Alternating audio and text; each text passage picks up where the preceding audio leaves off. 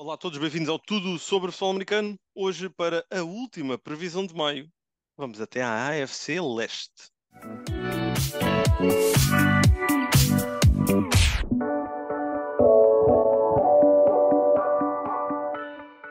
Olá a todos, bem-vindos a mais um episódio do Tudo sobre Futebol Americano. E assim, ao longo das últimas semanas, tem havido aqui alguma conversa sobre a dupla maravilha, Pedro Fernandes e Nuno Félix, e depois o Pedro vem e estou aqui com ele e é o que é. Vai 15 minutos ao ginásio de manhã e fica a dormir até às 15 da tarde, como já todos sabem. Mas hoje sim está aqui a dupla. André Amorim e Nuno Félix. Nuno, eu vim ao teu É, salvamento, meu amigo. é verdade, e eu sinto isso, e obrigado, obrigado. O Pedro vai-se vendendo. Ora é comigo, que é a dupla maravilha, ou contigo, que também é outra. Ele não sabe bem, ele anda meio perdido. Mas pronto, é o Pedro. Eu acho que o Pedro vive amaldiçoado dentro da sua própria maldição. Portanto, é interessante. Eu gostei muito dessa conjugação. Viva amaldiçoado dentro da sua própria maldição. É um bocadinho, ele está a viver o filme da múmia. Ele é uma espécie de Imhotep ali. É o que eu sei. Acho que podemos dizer isto assim. Mas, mas pronto, nós não estamos aqui para falar no Pedro. Vamos mas a falar da última divisão que nos falta abordar aqui nestas previsões de maio.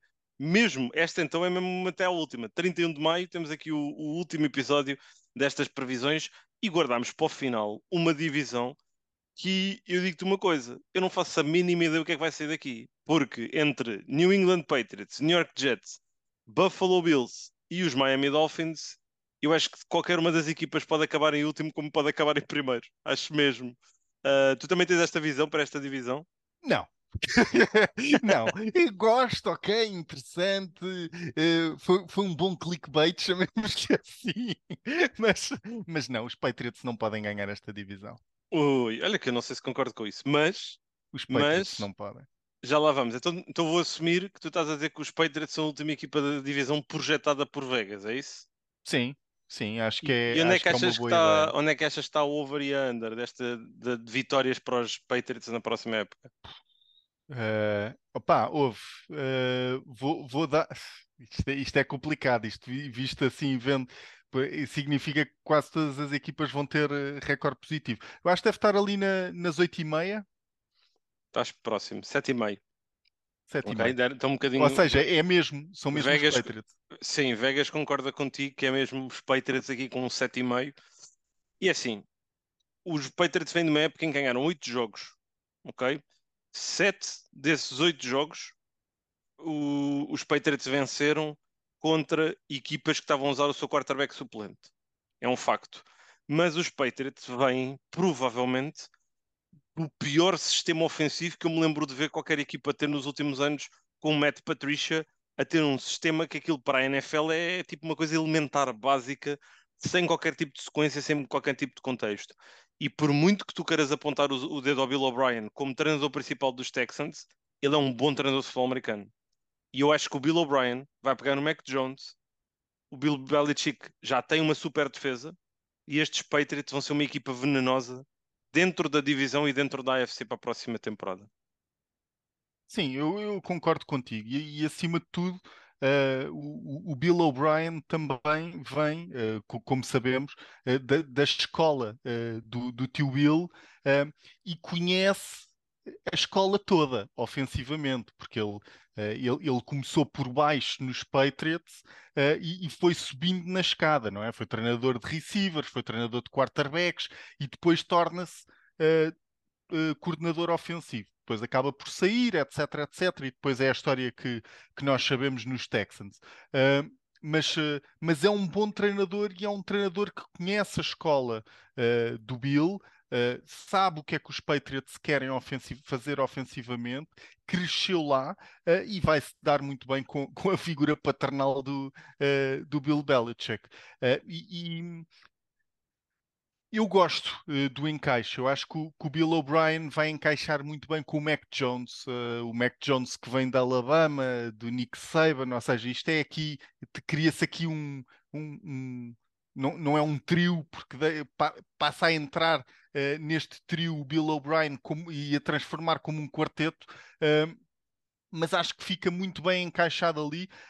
O próprio Bill O'Brien, como sabemos, estava em Alabama com o Nick Saban agora, nos últimos 2 anos. Portanto, eu acho que isto é interessante, eu acho que isto vai fazer um match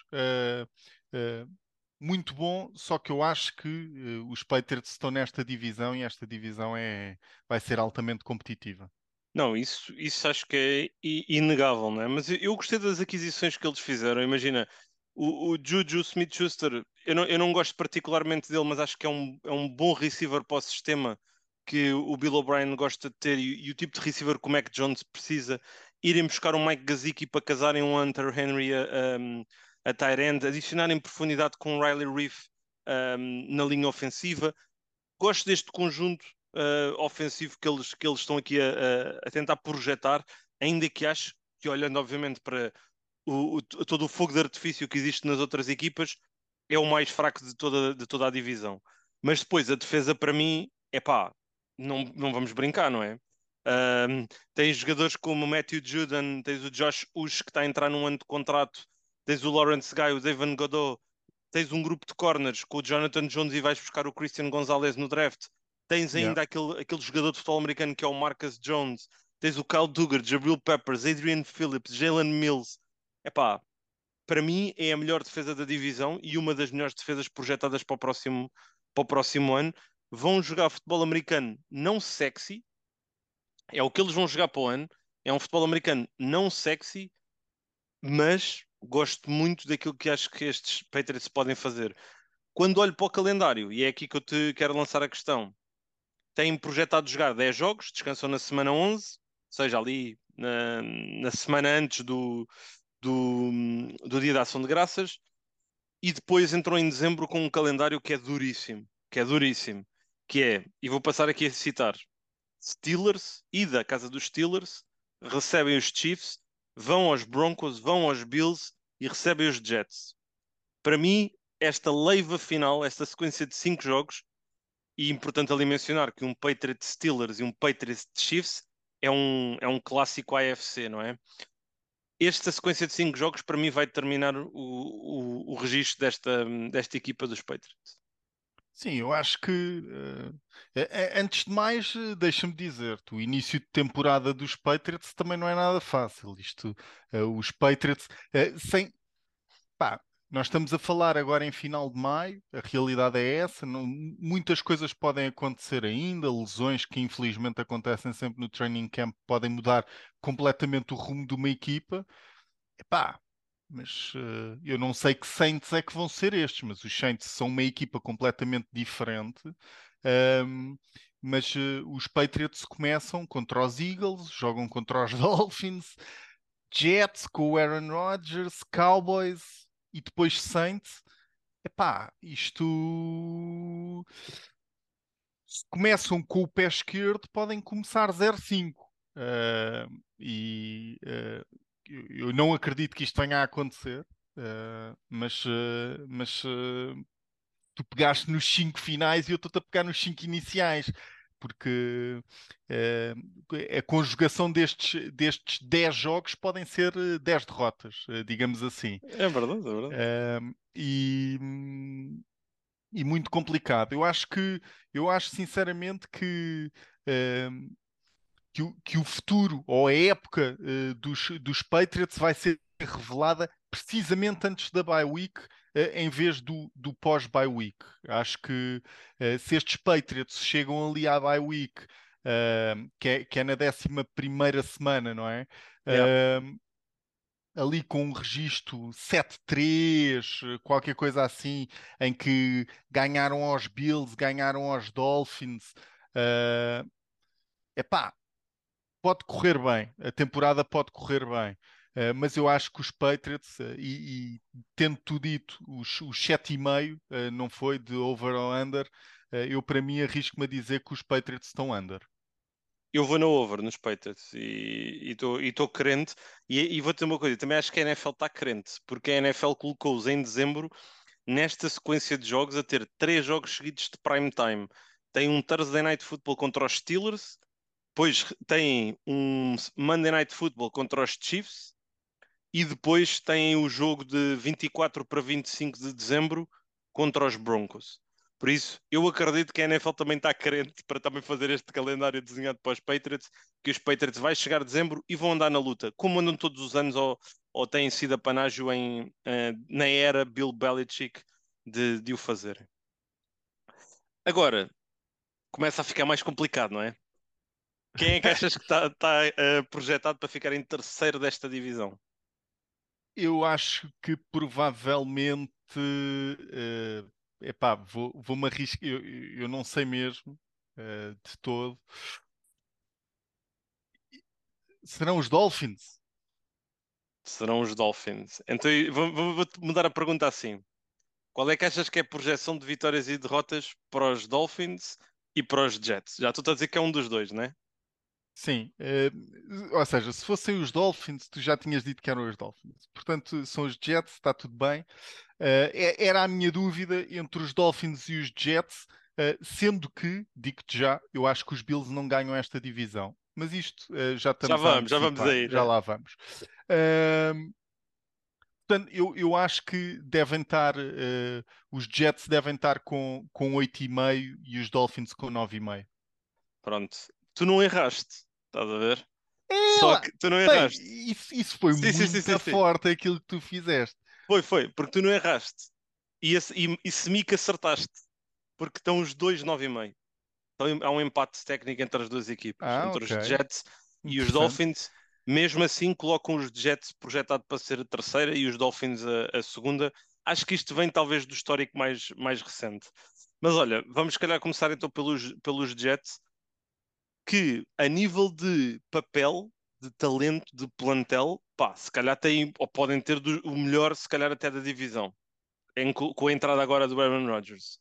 Mas a questão é, tu acreditas que só a inclusão do Aaron Rodgers vai ser o suficiente para reverter aquilo que tem sido o destino mais recente destes Jets? Porque assim, também temos que olhar para uma coisa: o Aaron Rodgers no final da época passada também foi uma aberração as suas performances e aquilo que ele fez com os Packers. Ainda que havia a lesão no pulgar, havia aquelas. Ele também já não estava propriamente com a cabeça lá. Mas achas que só isso é o suficiente? Esse upgrade na posição para levar os Jets a serem contenders? Acho.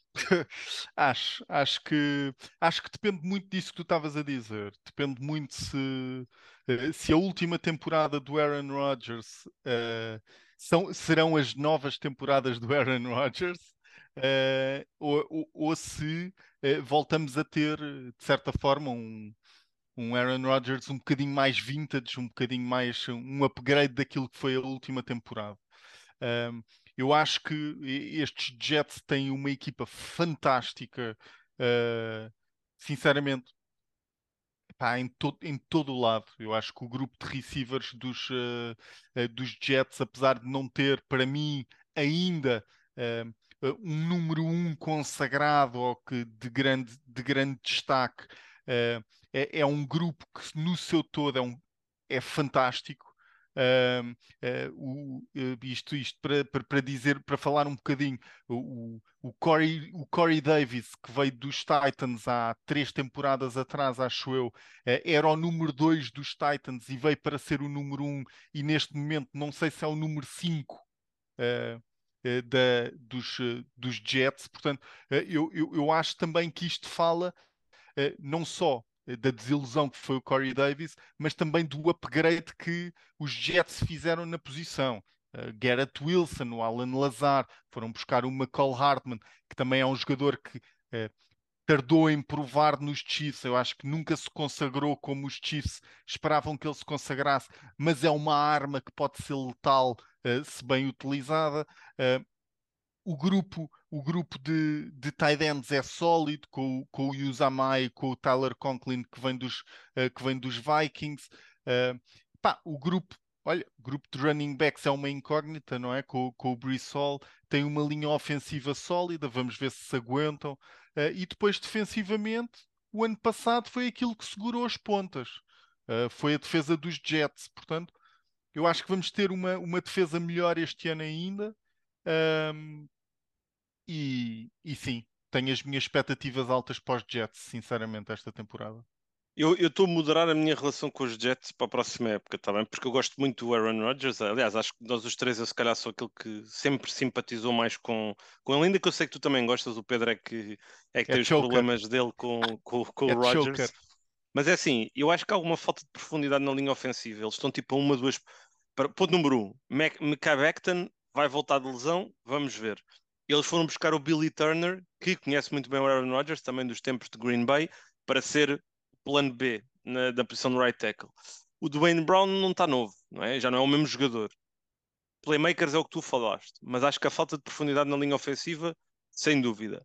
Defesa, sim, boa defesa. Tem duas linhas defensivas titulares em algumas equipas na NFL. Tens a primeira, que está com John Franklin Myers, Quinton Jefferson, Quinnen Williams e Carl Lawson. E depois tens outra com o Jermaine Johnson, Solomon Thomas, Al Woods e o Will McDonald da Ford. Só nestes últimos quatro nomes que eu disse, estão três primeiras rondas. No Jermaine Johnson, no Solomon Thomas e no Will McDonald da Ford. Yeah. Um, e para muitas equipas seria uma linha de titular defensivamente. Por isso, são uma equipa que vai sempre atrás da bola, sem dúvida, vai estar sistematicamente em rotação naquela linha defensiva e serem predadores. Por isso é All que, gas, no break. tal e qual, tal e qual. Acho que o sistema do Robert Salah vai casar muito bem, o 4-3 de Seattle, por causa disso. Aliás, o 4-3 de Seattle só funciona se tu tiveres um front seven altamente dominante, em particular nos jogadores que fazem pass rusher. Por isso é assim, sim, equipa completa, o Aaron Rodgers pode entrar e pode ser o difference maker.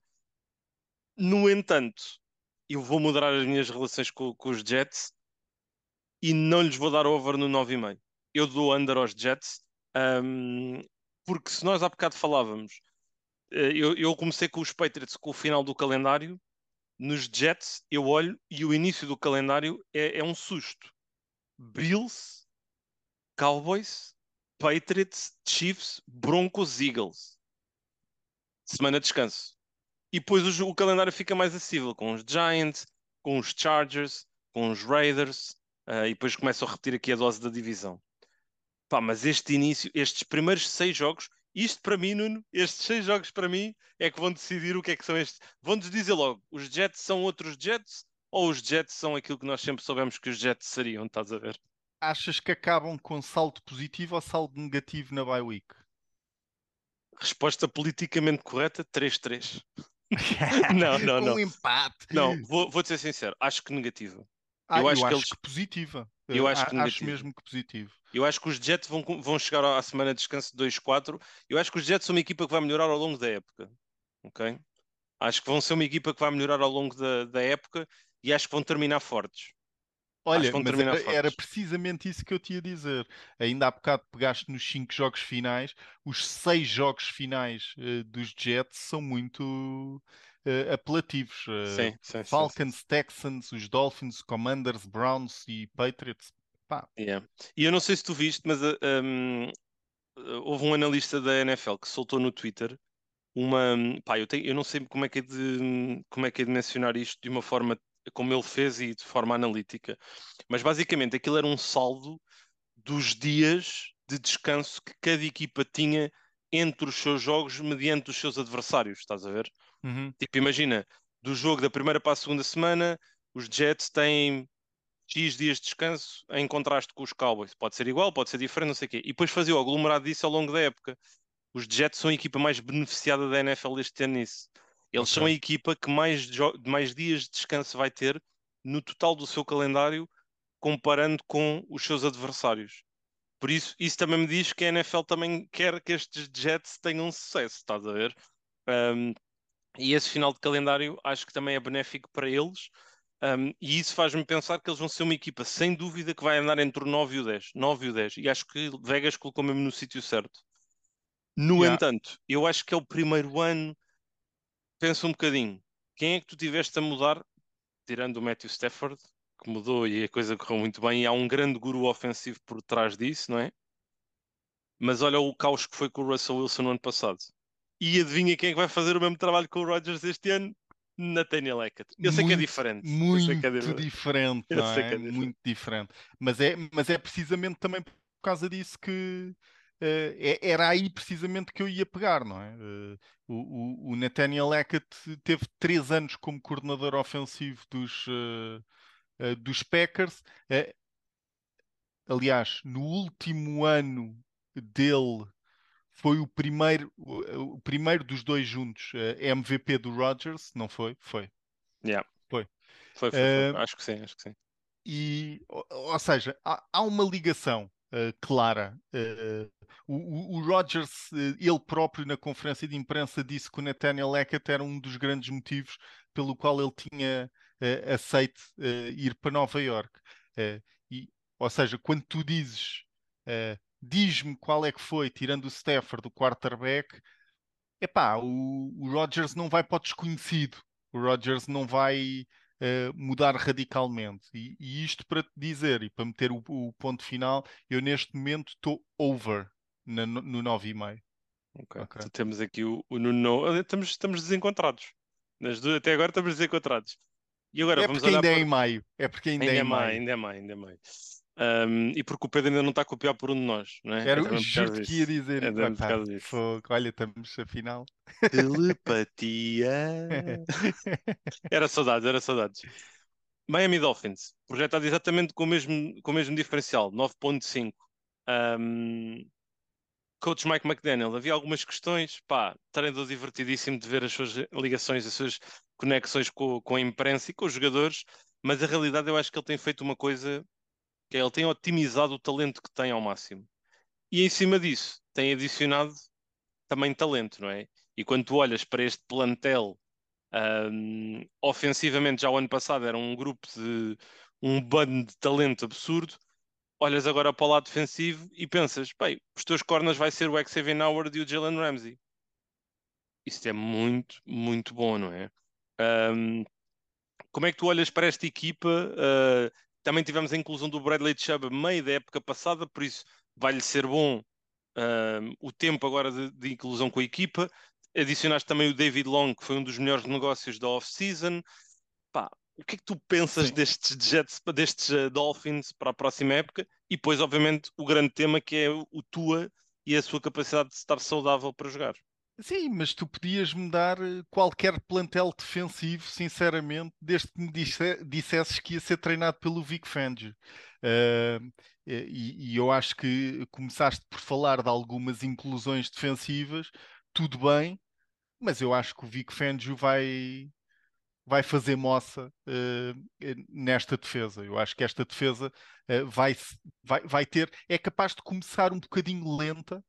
Eu acredito que a defesa, mas vai ser aquela defesa que quando começar mesmo a ser criticada nos treinos pelo Vic Fangio, a perceberem exatamente o que é que o Vic Fangio quer dela, vai ser uma defesa implacável.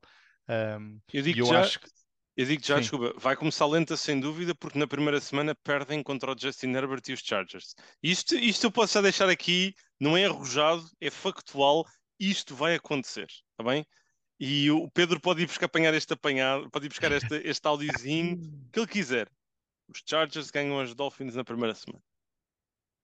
Pois, é sério, não vai acontecer. É que não vai mesmo acontecer. Lá está. Eu acho que a verdade é que os Dolphins foram muito criticados também o ano passado porque não corriam muita bola. A realidade é que passavam porque tinham muita explosão em termos de passe. Eu acho que vão tentar melhorar essa versão e eu acho que vão atropelar completamente os Chargers na primeira jornada. É o que eu acho que vai Ficam acontecer. aqui, estamos a deixar já aqui duas previsões para a semana um da competição.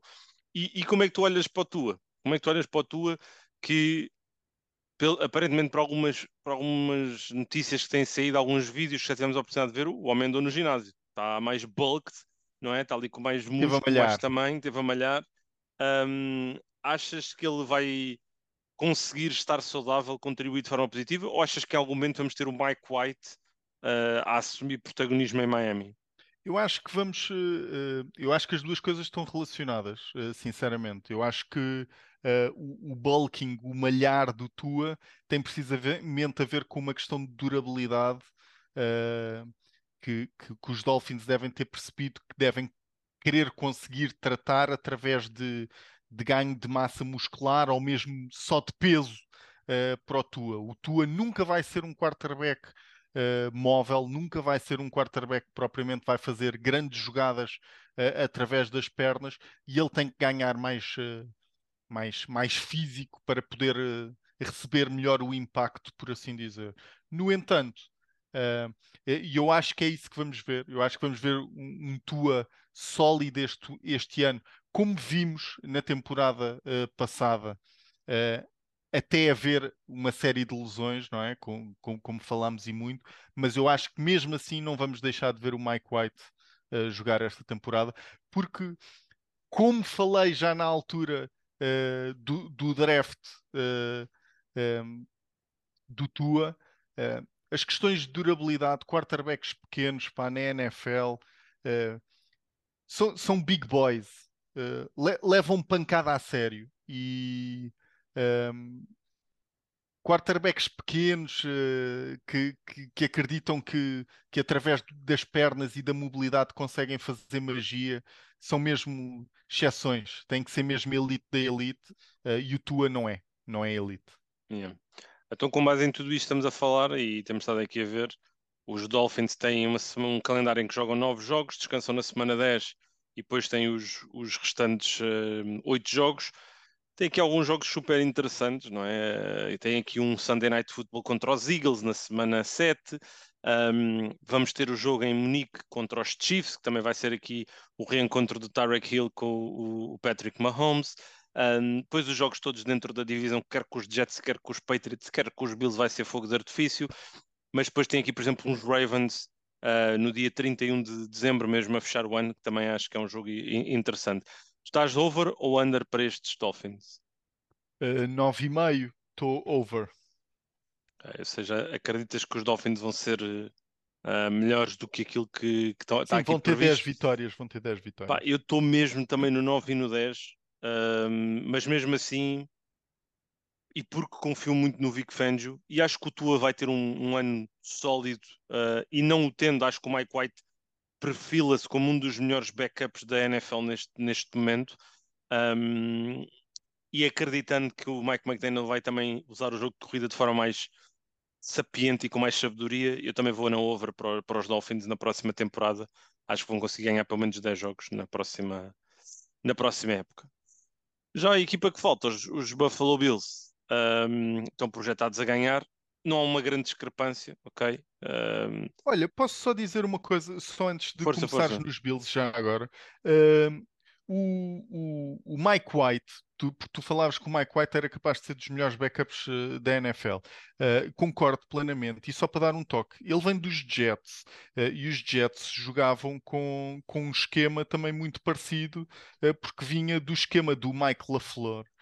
Irmão do Matt LaFleur, que também tem um esquema muito parecido em Green Bay, tinha um esquema muito parecido em Green Bay, vinha de São Francisco também ele. Uh, Portanto, isto.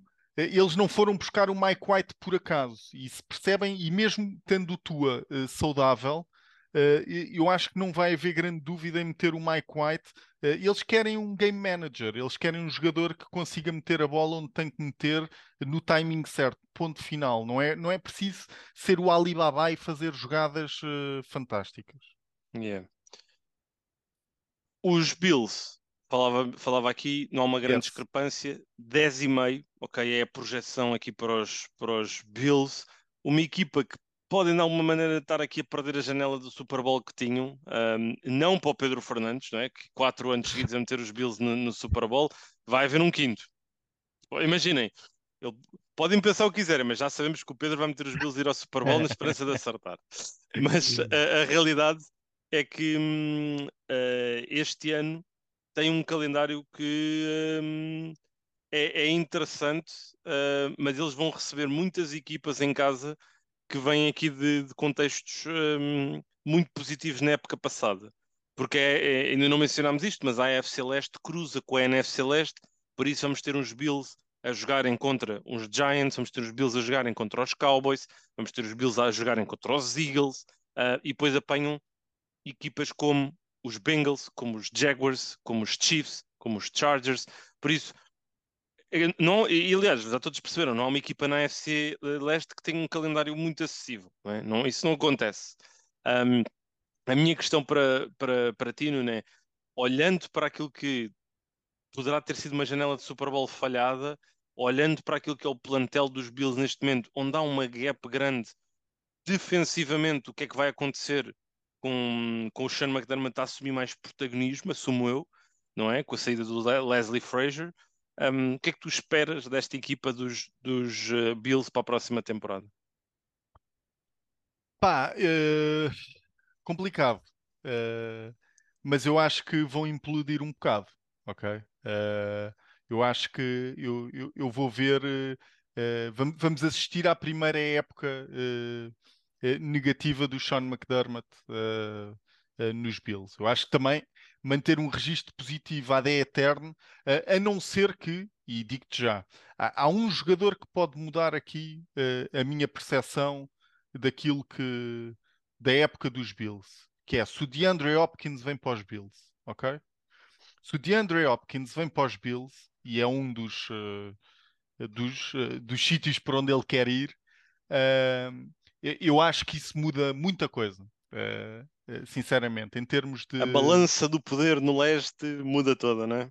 Sim, muda muita coisa porque o Stefan Diggs está muito sozinho neste ataque como playmaker, sinceramente como playmaker ofensivo. Eles foram buscar o Dalton Kincaid, eh, não deixa de ser um tight end, é uma arma ofensiva, mas não deixa de ser um tight end, ok?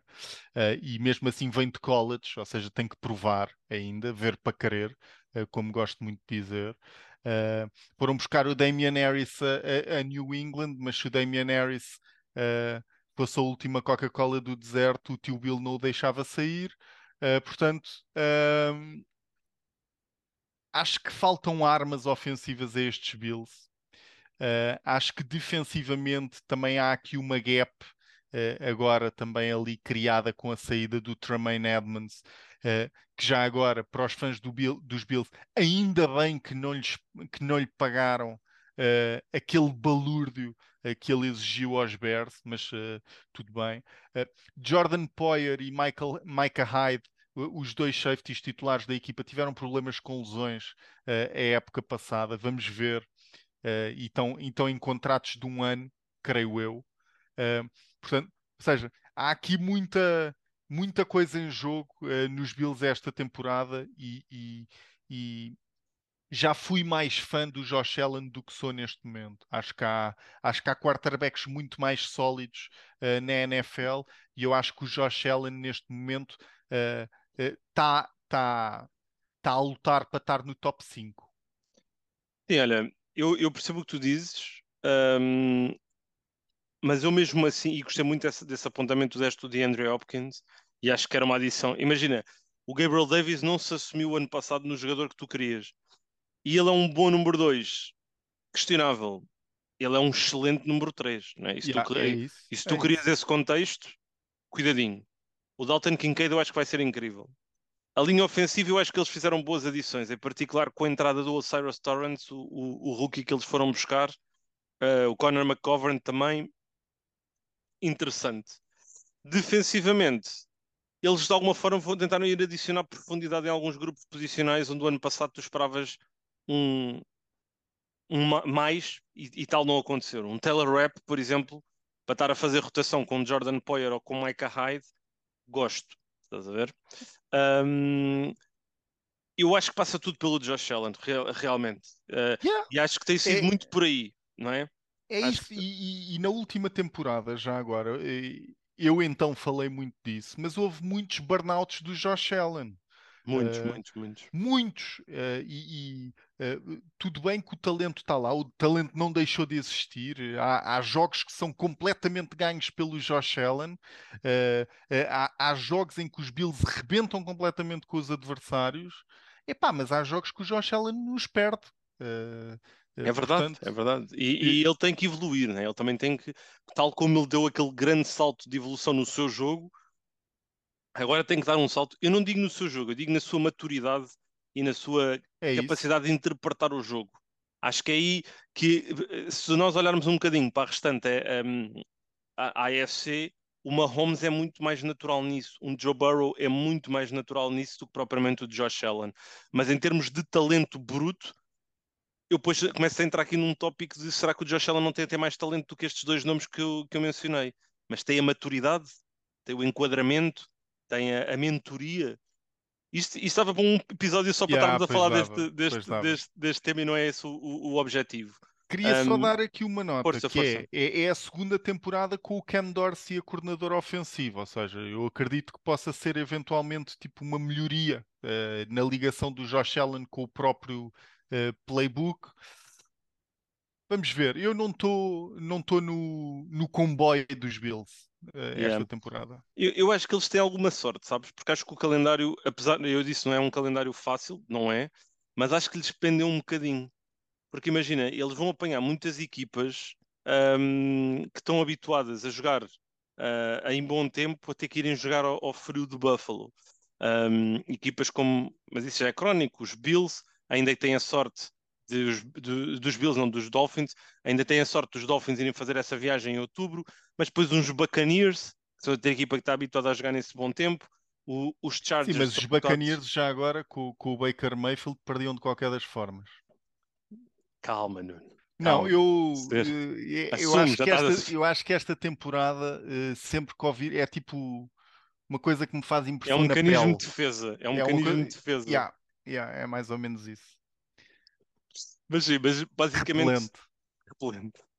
Mas basicamente tem algumas equipas, por exemplo, os Raiders também são uma equipa habituada a dome, a bom tempo, vão ter que ir a Buffalo, mas esses jogos vão acontecer muito cedo na época. Mas acho que eles têm uma sequência inicial favorável. Apanharem uns Jets, uns Raiders, um Washington Commanders e uns Miami Dolphins. Se eles entrarem com este alinhamento, eu acho que depois o resto da época poderá de alguma forma ser um enquadramento positivo para eles. Mas nunca vai ser fácil e também acho que são uma equipa que se perfila para ganhar ali entre os 10 jogos, para estarem nos double digits 9-10. Mas tu já percebi que estás no under, não é? Estou under, sim. 9-8. 9-8.